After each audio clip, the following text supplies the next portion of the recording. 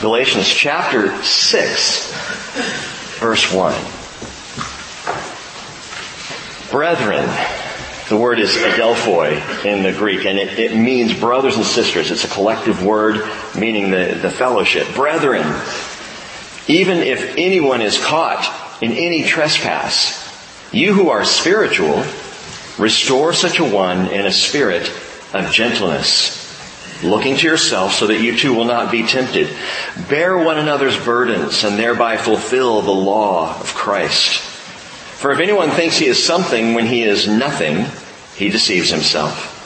But each one must examine his own work, and then he will have reason for boasting in regard to himself alone and not in regard to another, for each one will bear his own load.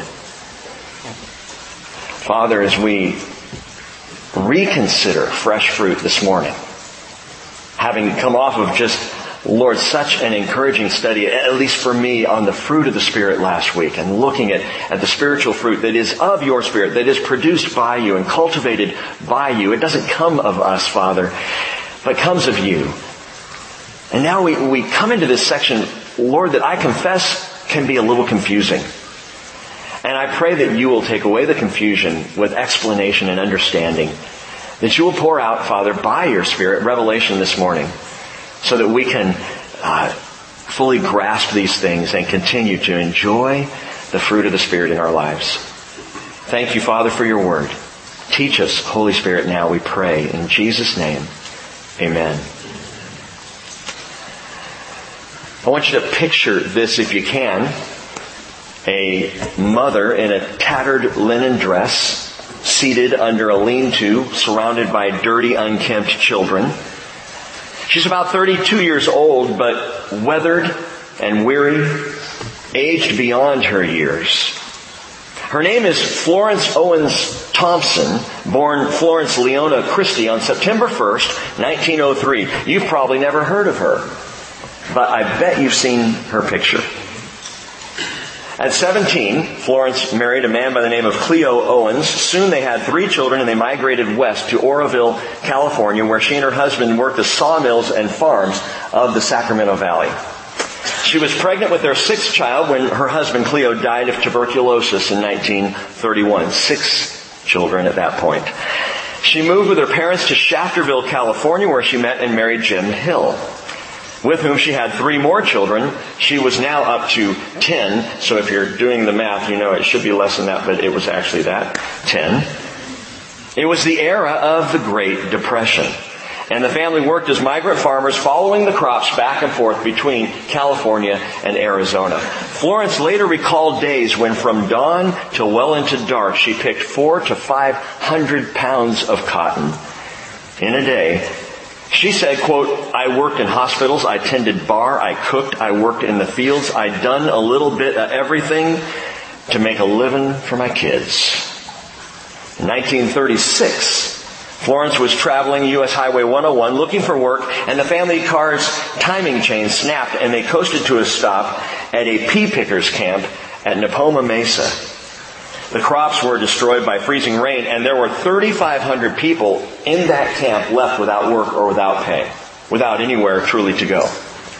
So while her husband Jim and 2 of her boys went into town to get repairs or work on repairs for the car, Florence set up a temporary shelter. And as they waited there in the camp, a woman by the name of Dorothea Lang came along. She was a photographer who worked with the Resettlement Administration. And she began snapping photos, and she took 6 of Florence and her children. The 6th image ended up reaching near mythic status. You can Google it today. It was called the ultimate photo of the Depression era. It hit the papers and was referred to specifically as Migrant Mother. Migrant Mother. It galvanized public compassion. In fact, when people realized what was going on at that pea pickers camp, 3,500 people without food, without anywhere to turn, anywhere to go, any work to get, the government immediately sent off 20,000 pounds of food. But Florence and her family had already moved on. She remained the anonymous face of this migrant mother for 42 years. Finally, she was discovered in 1978 living in a mobile home park in Modesto, California. And when in 78 she was asked about the photo and about the experience, she said, "I wish she hadn't taken my picture. I never got a penny out of it." She didn't ask my name. She said she wouldn't sell the pictures. She said she'd send me a copy, and she never did. By the way, in 1998, the original photo was sold at auction at Sotheby's in New York for $244,500. That same year, the picture became a 32-cent U.S. postage stamp. And when Florence was asked to describe her life, she said, quote, "We just existed. We survived." Let's put it that way. Florence died in 1983. Her tombstone reads, "Florence Leona Thompson, migrant mother, legend of the strength of American motherhood." It got me to thinking about bent backs and burnt skin and picking fruits and vegetables and fiber in the unrelenting sun. People who would migrate back and forth from one farm to the next, following the crops, one burden at a time. And you know, when you bite into a juicy apple or a ripe red strawberry or a sweet grape, when you slide on a soft cotton shirt, I rarely think about the burden that is involved in reaping such things. I don't put that to mind as I'm enjoying that apple that somebody had to pick this. Somebody put the work into it. Somebody labored that I would enjoy the fruit. There is a burden. There is such a burden with the fruit of the Spirit. Now, we talked about the fruit of the Spirit last week, but fruit implies work. It implies loads to bear. It implies that somebody's got to do something. And while we talked about last week that the fruit is of the Spirit, this week in part 2, roll up your sleeves. Because there's work to be done. There is a labor that is called for. There is a burden for our backs, and the question is whether or not we will accept it. Let me describe the burden for you. Actually, let's let Jesus describe it for us. Matthew 11:29, He says, "Take my yoke upon you and learn from me, for I am gentle and humble in heart, and you will find rest for your souls, for my yoke is easy and my burden is light." But there's still a burden. The burden remains. And sometimes as a Christian, I can run from the burden in favor of the grace, thinking that there is no burden involved in the grace. But that's not true. There is. To receive and walk in, to move in the flow of the grace of God, does put a burden on my life, and that's a burden I want to talk about this morning. It seems ironic to me that here at the end of this letter of Paul, where he's written about grace, where grace has been the focus of the whole thing, he has been anti the legalistic religionist. He has been staunchly opposed to those agitators who have come along and tried to say, you've got to be circumcised, you've got to keep kosher law, you've got to do this, you've got to do that, you've got to keep Torah to truly be a Christian. And Paul has stood opposed. And yet here at the end of this letter, ironically, he makes two seemingly contradictory statements that are burdensome. Note these. Verse 2, he says, "Bear one another's burdens." And then in verse 5, he says, "For each one will bear his own load." Well, that's a contradiction, Paul. Am I to bear other people's burdens, or am I to bear my own load? We'll answer that in a bit. But simply, the words are a little confusing in a letter of grace. Burdens? Loads? What is this, the Great Depression? What are we, migrant farmers? And note this, that Paul is addressing spiritual people. He says in verse 1, "You who are spiritual do this." Which is kind of nice. If you don't want to be spiritual, you're off the hook.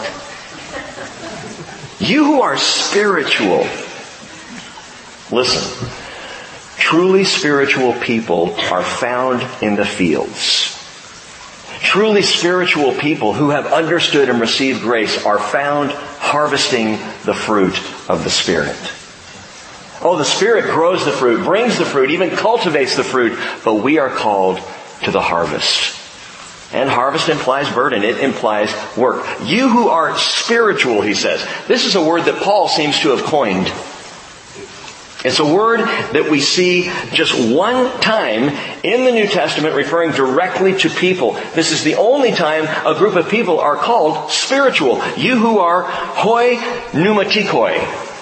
The hoi pneumatikoi, the spiritual ones, you who are spiritual, that is, those who are filled by and governed by the same Spirit who is cultivating His fruit in you. If you are spiritual, and the Spirit cultivates the fruit in you, you are what Paul is calling this hoi pneumatikoi. Now, understand that Paul is not drawing a line up the middle of the church aisle. He's not talking to those in church who are spiritual versus those in church who are not spiritual. He's talking to the entire church and referring to the entire church as the spiritual ones. You who are spiritual, he is making no distinction. He's addressing the brethren, the adelphoi, that is the entire faith community. Let me tell you, if you're a follower of Jesus Christ, you have no choice but to be spiritual. You are the spiritual ones. And so we're not here this morning to make distinctions and to say some of us as followers of Jesus are more spiritual than others. No, if you follow Jesus, you are spiritual. And you who are spiritual, Paul says, well, let's read it, verse 1. Brethren, even if anyone is caught in any trespass, you who are spiritual, restore such a one in a spirit of gentleness, looking to yourself so that you too will not be tempted. Okay, spiritual ones. Paul's concern in this letter is not simply sound doctrine. And if we think it is, then we will miss the point of the letter. What do you mean, Rick? I mean, if we read this as a theological construct, Paul is explaining and describing grace, which he is, and he's doing it in a holy, spiritual, and godly way, inspired by the Spirit. He is. But if we leave it there, we miss the punch. We miss the power. You see, it's not just about sound doctrine. It is about thorough compassion. Paul is writing that the people would not just understand grace, but live by grace. Be motivated by grace, that the fruit of the Spirit would be at work in us and among us. That it would move from head to heart. Paul doesn't leave us wondering here at the end of the letter, how do we apply grace in our lives? How do we walk in the Spirit? Or how do we gather the fruit of the Spirit? And it's a marvelous conclusion. Because I think we could say that the key to unlocking the Spirit's cultivation is restoration. Now this is at the heart of Christianity. If you are a follower of Jesus Christ, you have been restored. Restored into a right relationship with God through Jesus. That's restoration. That's where we all began. And once restored, we are called to restore. It is the burden of the Christian life. Several things to note, to jot down. Number one, restoration is fruitful healing action. Fruitful healing action. The word restore here in verse 1 is katartizo. And katartizo is literally a medical term. It means to mend or to set a fractured bone. To restore. Your doctor does it. If you break a finger or break an arm or break a leg, they set that bone that it might be restored, that it might mend once again. But broken bones are always easier to set than broken hearts and broken lives. Those who are fractured need setting. The torn need mending. They don't need more tearing down. And the focus in our fellowship, in any church fellowship, needs to move from being a doctrinally sound people to being a thoroughly compassionate people who, by the way, are doctrinally sound. Biblical literacy, sound doctrine is of no value if it doesn't apply to how we live, to what we do to each other, how we treat outsiders, insiders, any-siders. If we are not changed by the sound doctrine of the Word of God, then it doesn't matter how sound it is. And restoration is healing action. 1 Corinthians chapter 1, verse 10, Paul writes, I exhort you, brethren, by the name of our Lord Jesus Christ, that you all agree, that there be no divisions among you, but that you be made complete. And that phrase, made complete, is mended, restored, katartizo. It's that same word.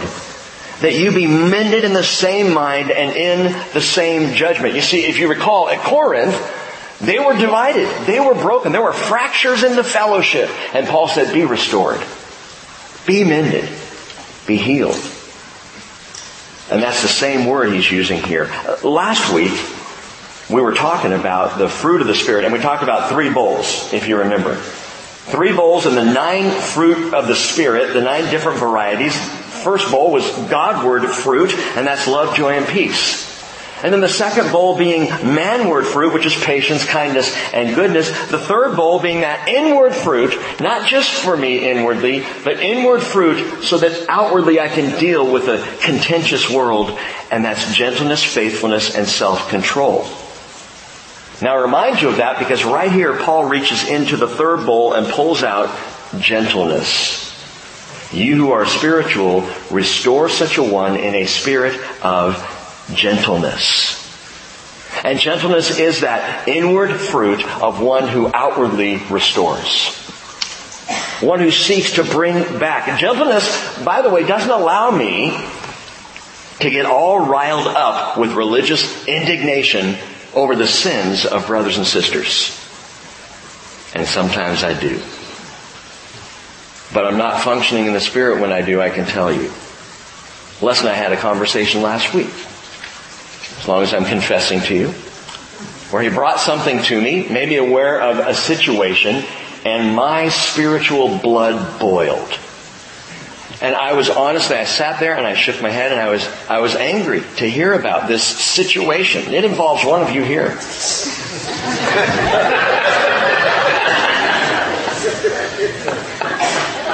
I found that, and again, sometimes it's that righteous indignation rising in me. Why? How come? And realized it in a moment. That's not the fruit of the Spirit. That's why I need the fruit of the Spirit. That's why I need the gentleness of the Spirit, because my response, my reaction would be wholly flesh. And so the fruit of gentleness comes in and it replaces that religious indignation. How dare she? How could he? With gentleness. Gentleness to restore. Imagine a doctor outraged at a kid in the ER who comes in with a broken arm. Oh, you dummy! How'd you break it? Climbing a tree? How foolish can you get? What's the matter with you? Bad bedside manner. But gentleness. Gentleness is required. Oh, we'll get you taken care of here in a moment. We'll fix this up, son. It'll be all right. As he sets the bow. Gentleness. Anger is rarely an effective healing aid. And you parents know that. Kid comes in scratched up. The first thing you do is not get angry with them. That doesn't help. Gentleness is required in restoration. And restoration is a healing action. Verse 2. He says, bear one another's burdens, and thereby fulfill the law of Christ. I love the verse. It is kind of the culmination of the book. He comes to this point. This, I would say, is kind of a knockout punch to the legalizers. Let me read it again. Bear one another's burdens and thereby fulfill the law of Christ. Hey, number 2, restoration creates satisfaction. Satisfaction, that is the fulfillment of the law of Christ. It satisfies it. It comes to its full completion. Those legalists who are fighting to force the law, Paul knocks them out with this verse. No. You bear each other's burdens and you fulfill the law of Christ. Well, what's the law of Christ? One word. Anybody? Love. You got it. The law of Christ is completely summed up in that one word, love. Love, the primary fruit of the 9 in the fruit of the Spirit. The one from which all the rest of the fruit comes. Love. Jesus said in John 13:34, a new commandment I give to you, that you love one another. Even as I have loved you, that you also love one another. By this all men will know that you are my disciples, if you love and have love for one another. I like how James describes it. James chapter 2 verse 8, he calls it the royal law. If you are fulfilling the royal law according to the Scripture, you shall love your neighbor as yourself, you're doing well. It's the law of Christ, the royal law. And listen, get this, it's important, especially for long-time Christians. You cannot agape and break God's law. Think about that. You cannot love like Jesus and be in error. So we need to love like Jesus and understand what that means. But I truly cannot express and offer and give the love of God and be opposed to the law of God. You can't do it. Back in Galatians chapter 5 verse 13, listen to this one again. You were called to freedom, brethren, only do not turn your freedom into an opportunity for the flesh, but through the love.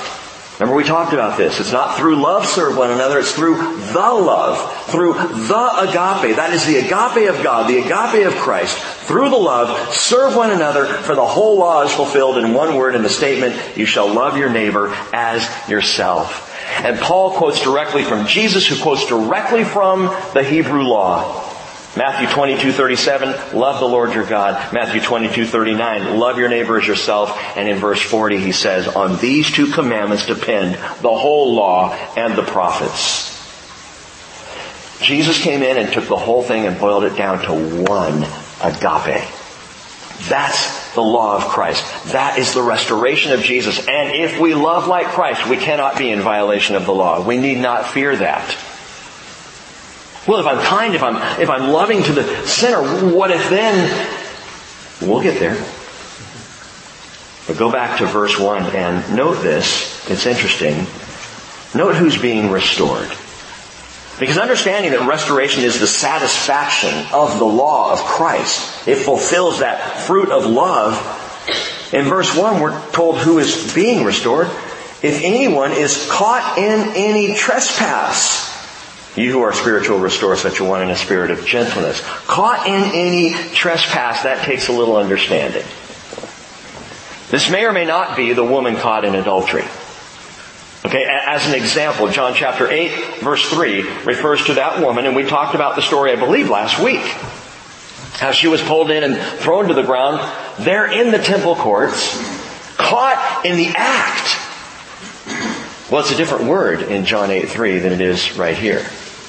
See, right here he makes a statement, if anyone is caught in any trespass. But there, the word is katalambano. And katalambano means literally caught in the act. There's no other way to define that. You are caught in the midst of your sin. And she was. Of course, even so, Jesus with agape did not condemn her, but forgave and freed her. But that's how many people tend to view Galatians chapter 6 verse 1. If anyone is caught in any trespass, we think, okay, if anyone's caught in the act of sin, then our response is to restore.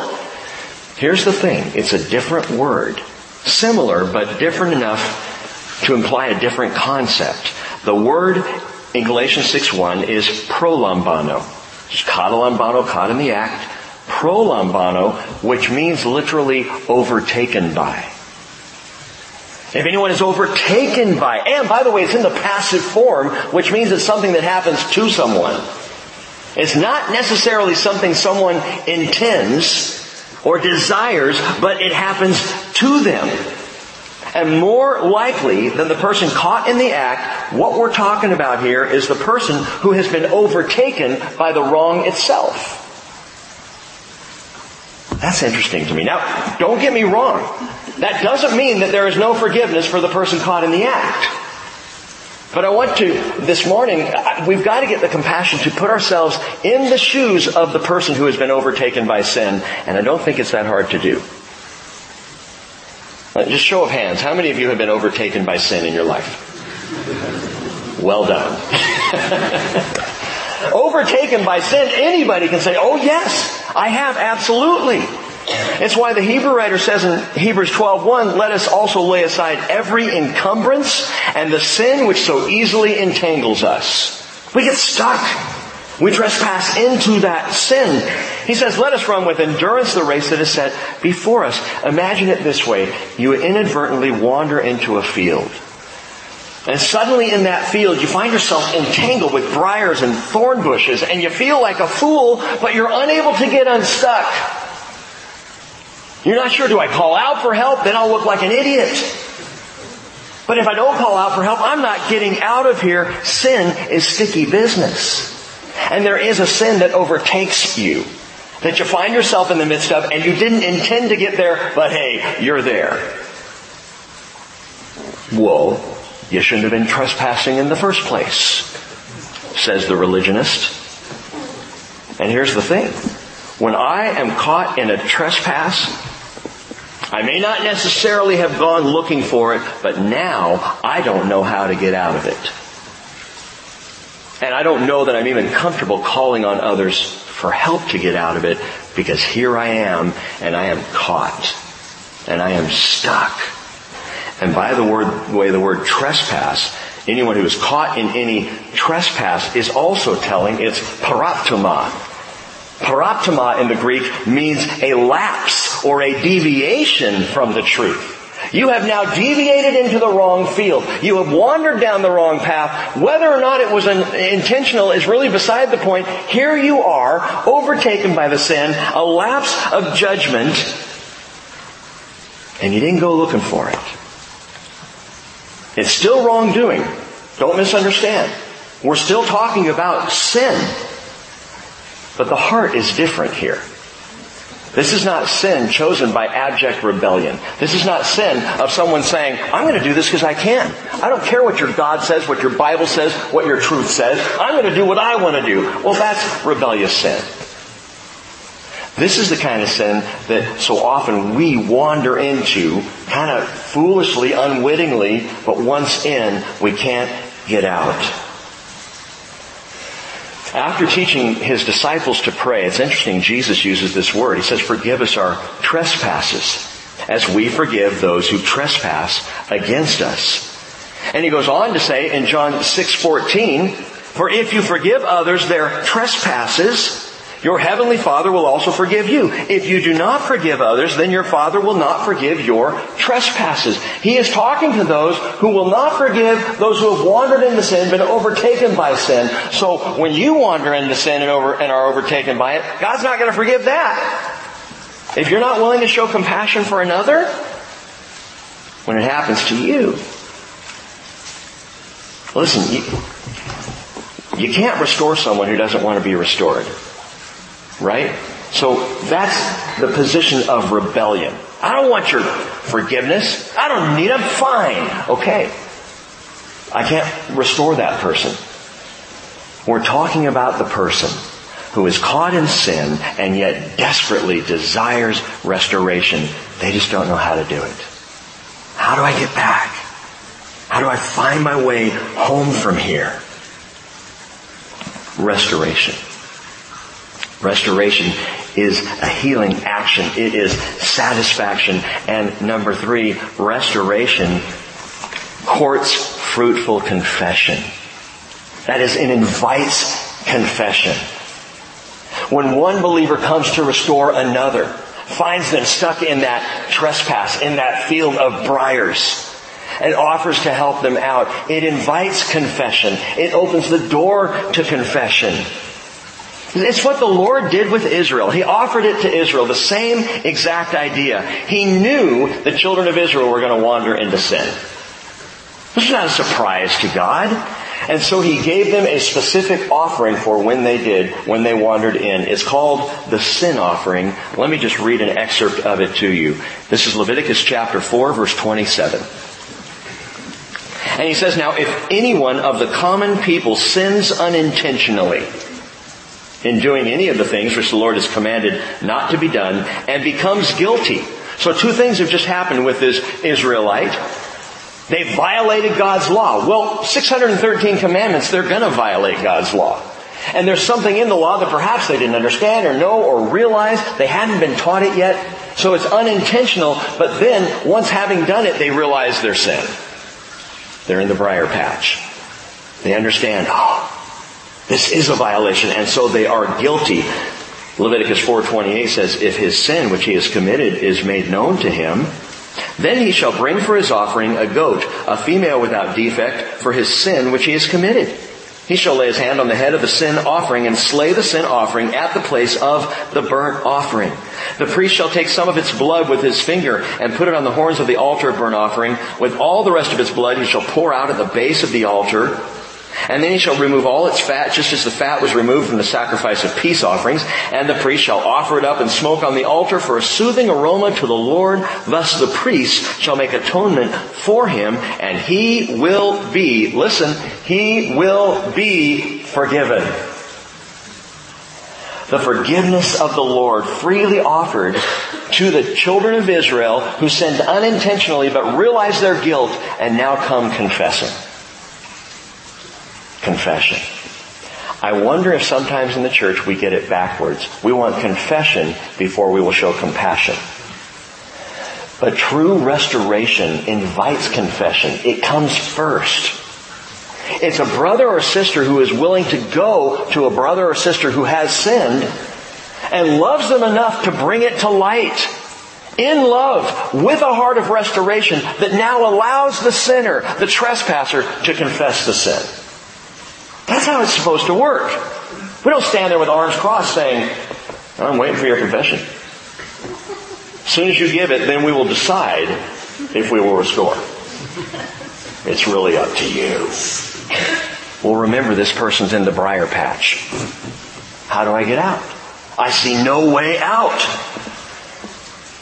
Listen, Jesus is our sin offering. The reason why all of the blood is poured out at the base of the altar is because all of His blood was poured out at the base of the cross. That He died so that we would have forgiveness. We have the sin offering. And we know we have the sin offering. So when we trespass, we might confess knowing that there is forgiveness waiting for us instantaneously. Confession following the offer of restoration. I wonder truly if this is why we as Christians avoid confession. That we are too conditioned to assume that we're going to be condemned. Boy, if they find out about this, if anyone knows what I'm doing. And then we hear verses like James 5:16, therefore confess your sins one to another and pray for one another so that you may be healed. No way I'm going to do that. Because I know what they're going to say. When they find out what I've done, the things I've said, the behavior I've engaged in, how in the world can I expect?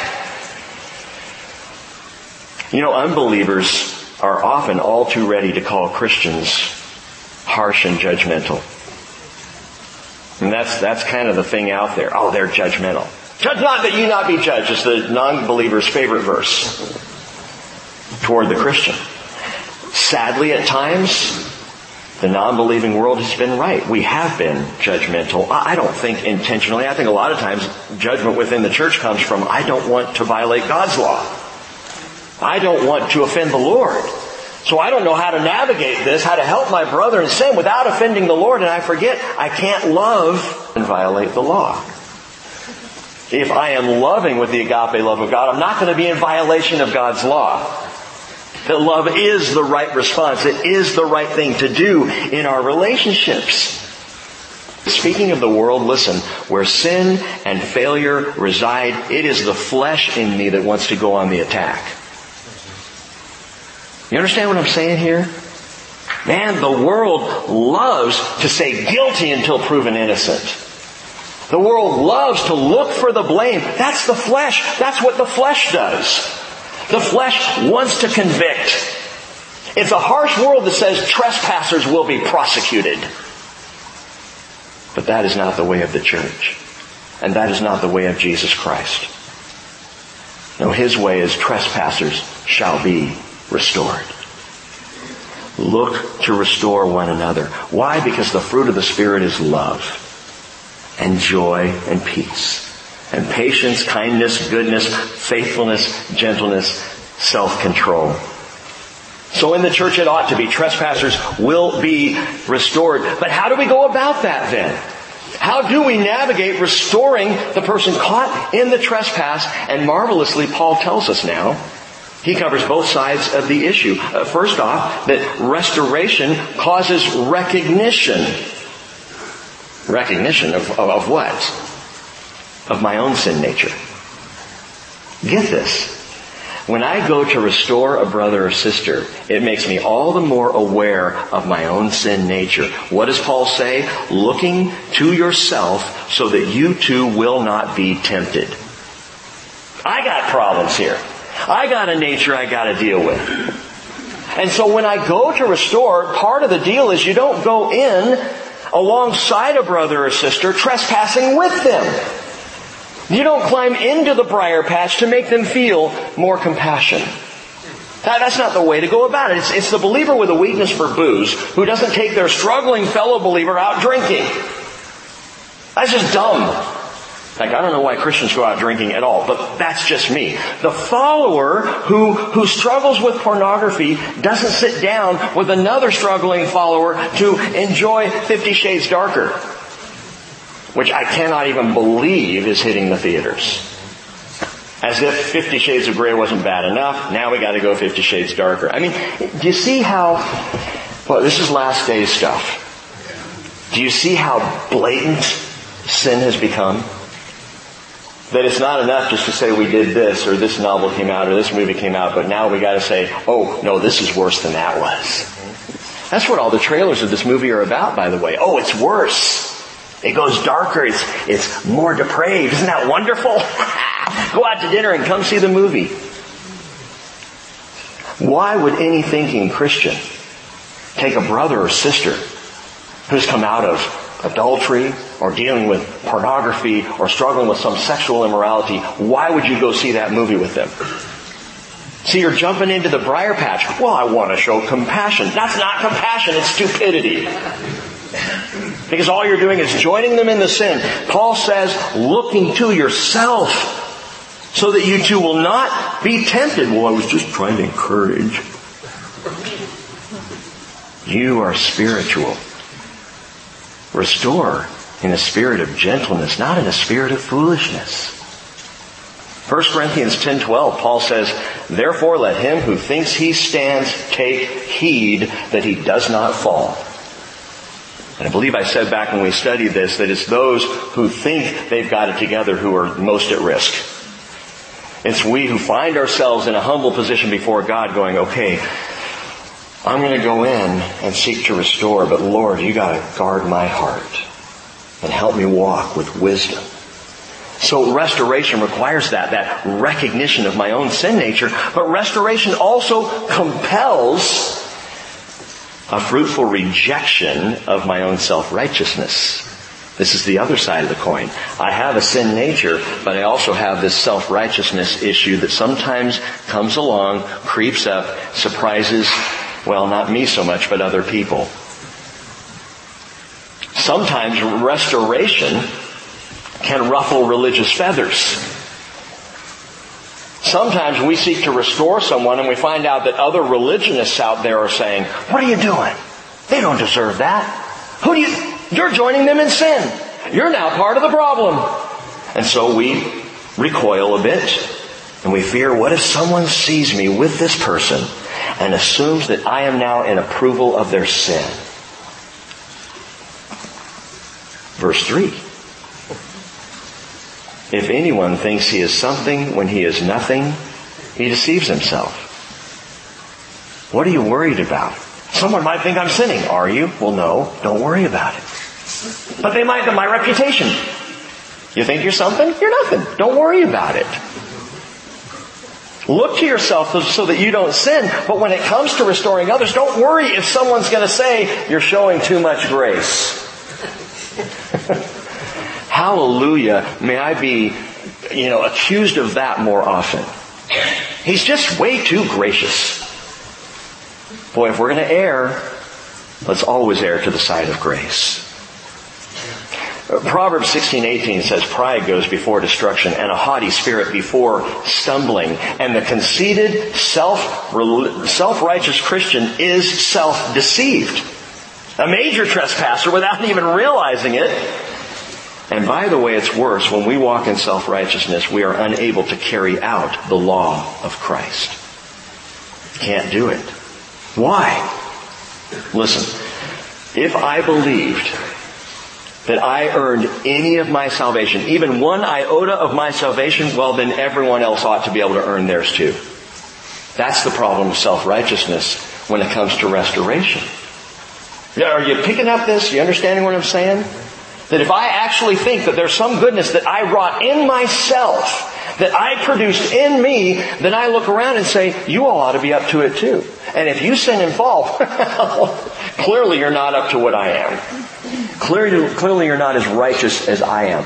But, on the other hand, if I know that all of my righteousness was blood-bought by Jesus, then when I look at a brother or sister who is caught in a trespass, my heart then goes out and says, that could be me. I understand where you're at because I could be there. In fact, I may be there at some point and I'm going to need your help to get me out. Is compassion. Self-righteous pride is the rotten fruit of legalism. And there is no place for it among followers of Jesus Christ. Ephesians 2:10 tells us so clearly. In fact, we're going to get into Ephesians here in short order. For by grace you have been saved through faith. That is not of yourselves. It's the gift of God, not as a result of works, so that no one may boast. For we are His workmanship. We are created in Christ Jesus for good works, which God prepared beforehand so that we would walk in them. So verse 4 then tells us, but each one must examine his own work. And then we will have reason for boasting in regard to himself alone and not in regard to one another. Okay, so each one examine your own work. Because restoration calls for self-examination. This happens to me often. And I suppose I would assume it happens to many of you as well. That when you're in the process of restoring a brother or sister, you are examining your own life. I can't even count the number of times I've walked in the door and without sharing with my wife what I've dealt with during the day, what situations I've been made aware of, I have said to her, honey, I'm so thankful that your eyes are on me. I'm so thankful that in our marriage that we pray through these things. Please hold me to account. I find myself examining myself. You know, when I help pull a brother or sister out of a briar patch, I look at the briar patch and think, could that be me? How close am I? Have I moved my residence closer to that particular area? Need I be pulling back a little bit more myself? Self-examination. Psalm 26 verse 2, examine me, O Lord, try me and test my mind and my heart. That ought to be the prayer of every believer. Constantly, Lord, examine my heart.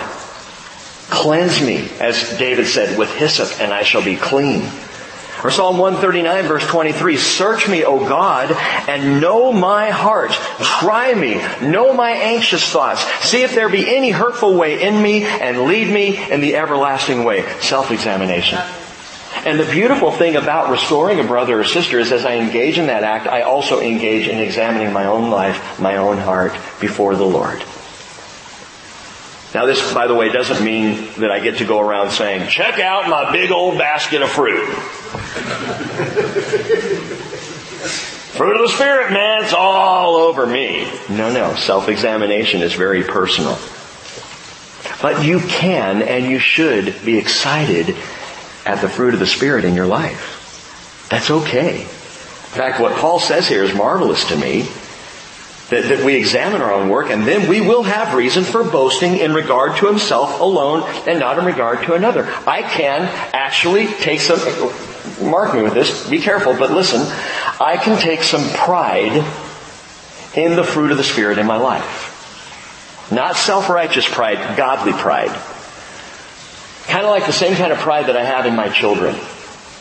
I'm proud that my kids are my kids. They don't always do the right thing.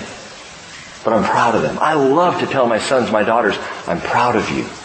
And it's that same sense of pride that we can have, of boastfulness. Paul uses the word, and he's talking about when the Holy Spirit cultivates the fruit in you, when you see that fruit at work in your life, hey, it's cool to be pleased with that.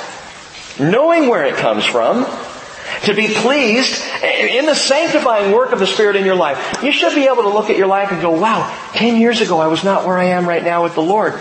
And then you praise the Lord. Thank you, Jesus. Not in comparison to others, but in comparison to yourself. Are you closer to Jesus this year than you were last year? I hope so. And if you're not, maybe you need a brother or sister to help you out of the briars. But it's all right to enjoy that. In fact, 1 John chapter 3, verse 18, John says, little children, let us not love with word or with tongue, but in deed and truth. We will know by this that we are of the truth, and, check it out, we will assure our heart before Him. And maybe that's a better definition of boasting before the Lord.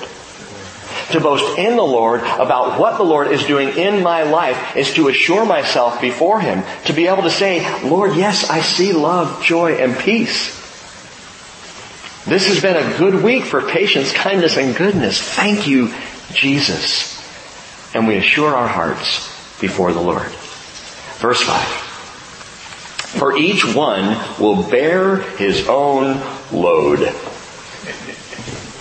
And so this verse has been to some fraught with difficulty, and it doesn't have to be. First of all, I said at the very beginning, some claim it's a contradiction. You look at verse 2, and we're told, bear one another's burdens, and now in verse 5, each one will bear his own load. Well, a contradiction. No, they are not contradictory, they are complementary. The one has to do with the other. These are two burdens, two weights that we simultaneously bear, especially in the work of restoration. Number 7, this is the last one I'll give you. Restoration comes by compassion. Restoration comes by compassion. And here it is. The burden goes both ways. I am responsible to love the Lord my God and to love my neighbor as myself. Bear one another's burdens. I'm responsible. Each one will bear his own load. I'm responsible to love the Lord, and I am responsible to love like the Lord. The burden I bear before the Lord is my relationship with Him, but part of that burden is borne out in my relationship with others. So it is both. I am called to bear one another's burdens, and so then I carry my own load before the Lord. And the best example that we have in all of history, in all of Scripture, in all of eternity is none other than Jesus Himself. In fact, we read John 19:17 that they took Jesus and He went out bearing His own cross to the place called the place of the skull, which is called in Hebrew Golgotha. Jesus bore His own cross. It was a weight that only He could bear. But guess what? It was my load on that cross. He bore His own weight before the Lord. He bore His own burden, as Paul says, each one will bear his own load. And Jesus bore the load of the cross, but the load of the cross was my burdens. And so each one of us will before the Lord bear our own load before Him. What's my load? It's your burdens. It's the burdens of my brothers and sisters. It's those caught in the briars. It's those that I've been called to restore. It's those who don't even know Jesus that I've been called to bring to Jesus. This is the work of the harvest. So often we talk about the harvest, we immediately think of the non-believer. Well, the harvest also involves getting believers out of the briars. Restoring one another. It is the cross we bear because it looks like the cross He bore. What I'm saying is grace is the burden of love. And it's the burden to which we've been called. Are you willing to bear the burden? Are you willing to be one who does the hard work of grace? And it looks like this. It's refusing to ignore the uncomfortable elephant in the church. You know the one I'm talking about, the sin that everybody else knows is going on. We're all aware of it, but no one wants to say anything, so it just continues. It just kind of spins around, and no one wants to go in and deal with it.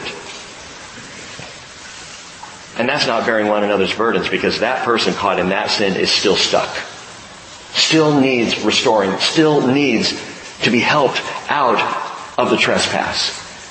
But none of us engage because, it's too embarrassing, too uncomfortable, too weird to step into that. But if we don't, they stay there.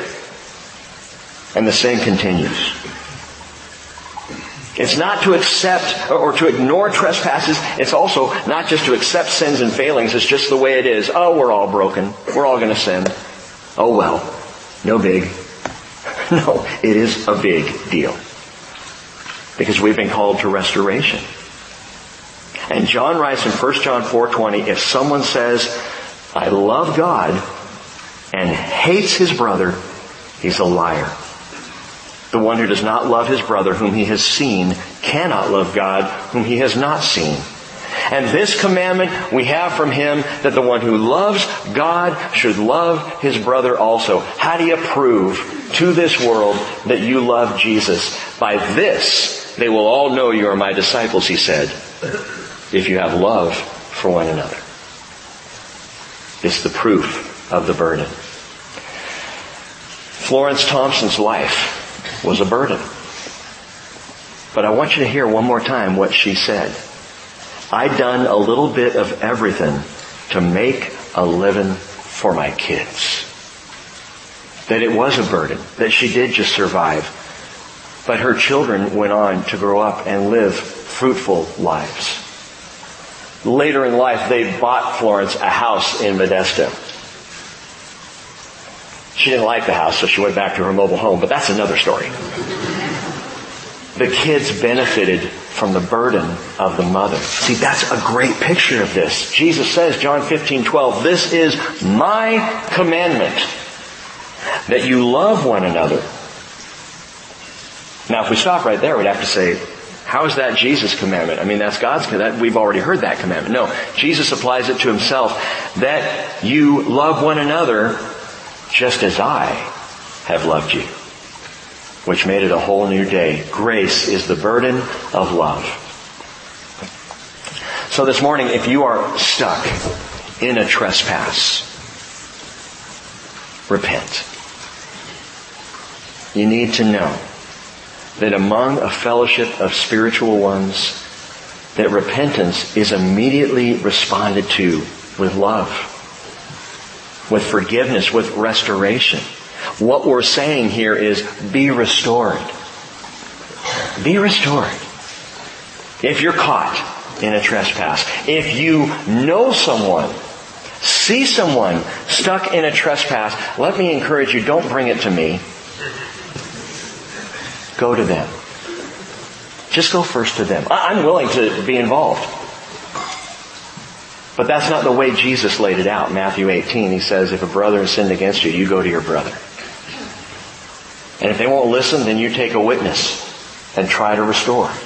And if they still won't listen, it's serious enough that then you involve the church. So if you know someone who's hurting, who's sinning, who's fallen, it doesn't have to be a church issue. It's a personal issue. Go to them and seek to restore them, and thereby fulfill the law of Christ. Let's pray. Father, you have so wonderfully taught us of grace. And now, Lord, you make grace active. You explain it to us, and then you say, okay, kids, go to work. And Father, what a joyful work this is. What a wonderful burden. It is a burden that is light because, Lord, you bore it on the cross. All that has been done, all that has been needed to be done for forgiveness and restoration has been done. And now, Lord, all we do is offer restoration one to another. Would you make this body a place of restoration? A place where forgiveness is freely offered, such that we're not even afraid, Lord, of confession, because we know that by confession we will have restoration. And I pray, Lord, you would help us to be ready to restore, even offering restoration before confession is given. Fill this place with your grace. May we be caught up in it, Father, until we are caught up by you. In Jesus' name, amen. So Jesus went to the cross, and there he bore the weight of all his burden which was our burdens. And right now what we're going to do is celebrate communion together and consider the cross. Come to the table of the Lord. They're set up, in the four corners of the sanctuary here. And as you're coming, if you need restoration, if you feel stuck, you're in a sin, you don't know how to get out, but you want to get out, would you please come and pray with a brother or sister and be restored and be healed today. Have that fracture set. And if you know of someone who desperately needs that restoration, come and pray for them. You don't even have to name them. In fact, the whole gossip chain doesn't need help. But we can pray because the Lord knows who is on your heart. If you want to give your life to Jesus Christ this morning, if you'd like to be baptized, come forward and let this be a time of ministry. As we take communion together, as we stand up and sing, come to the table of the Lord. Let's stand up.